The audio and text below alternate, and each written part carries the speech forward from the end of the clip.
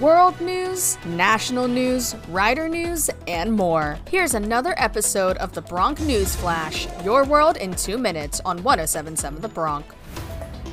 This is your Bronc News Flash, your world in 2 minutes. I'm Alexander Junge from Rider University. After a near week-long shutdown from the protesters for the COVID-19 restrictions in Canada, the Ambassador Bridge is finally back open.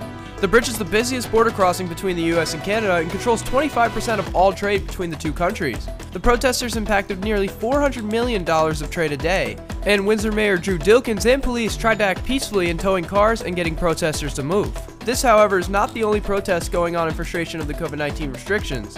In states like Washington, Montana, and North Dakota, hundreds have been gathering to protest COVID-19 restrictions.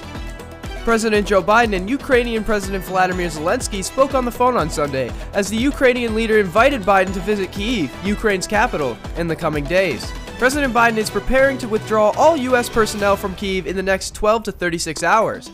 In a high-stakes phone call on Saturday that lasted over an hour, President Biden warned Russian President Vladimir Putin of the consequences if he invades Ukraine.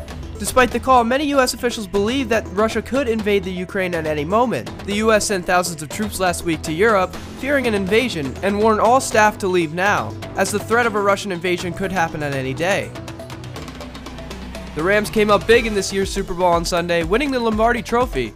Wide receiver Cooper Kupp won the MVP of the game, getting 92 yards, 8 receptions, and 2 clutch touchdowns for the team. The game ended with a 4th down stop by the Rams defensive tackle Aaron Donald to win it all. The big game took place at SoFi Stadium in Inglewood, California, and it was the second time in Super Bowl history where a team played on its home field. The Tampa Bay Buccaneers were the first team to do so last year at Raymond James Stadium. And that is your Bronc News Flash, your world in 2 minutes. I'm Alexander Junge.